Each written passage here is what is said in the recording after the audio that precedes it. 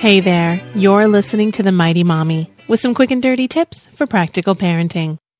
If you've been following the news, looking at advertisements, shopping in toy stores, or talking to other parents, then you're probably aware of the high number of product recalls occurring recently. Products such as toys or children's clothing are usually recalled when the items do not meet the safety standards required by the Consumer Product Safety Commission.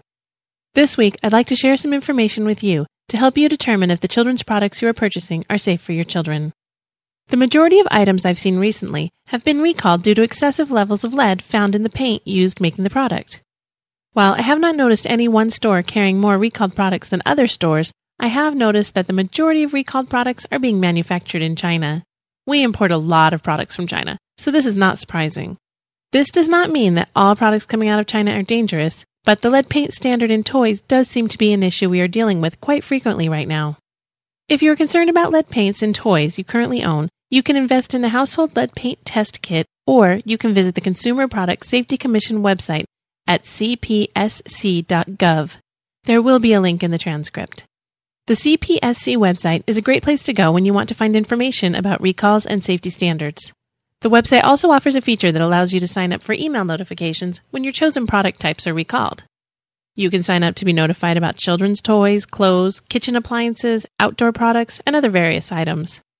You can also see items that have been recently recalled and the reason for the recall. Lead paint is not the only cause for a product to be removed from a store shelf.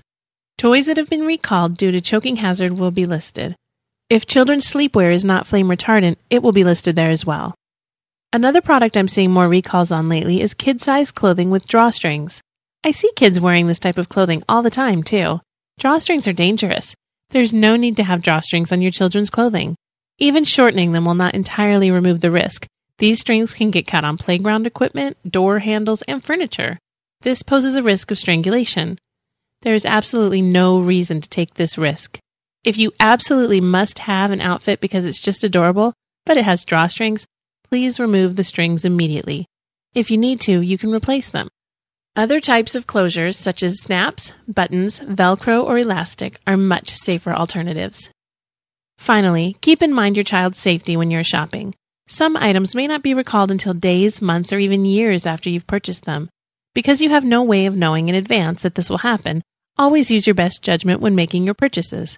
If in doubt, don't buy it. Anything that looks hazardous probably is. Common sense can go a long way in helping make decisions that just may save you from a trip to urgent care. That's it for now. I hope you've enjoyed the show. Thank you for listening. There are a couple of links on the show's website at mightymommy.quickanddirtytips.com. The first one is a listener survey. Thank you to everyone who's taken this survey. If you haven't already done so, please take a moment to check it out. We could definitely use your input. If you'd like to request a topic for the Mighty Mommy, you can email me directly at mommy@qdnow.com. Or leave a message by calling 206-202-2185.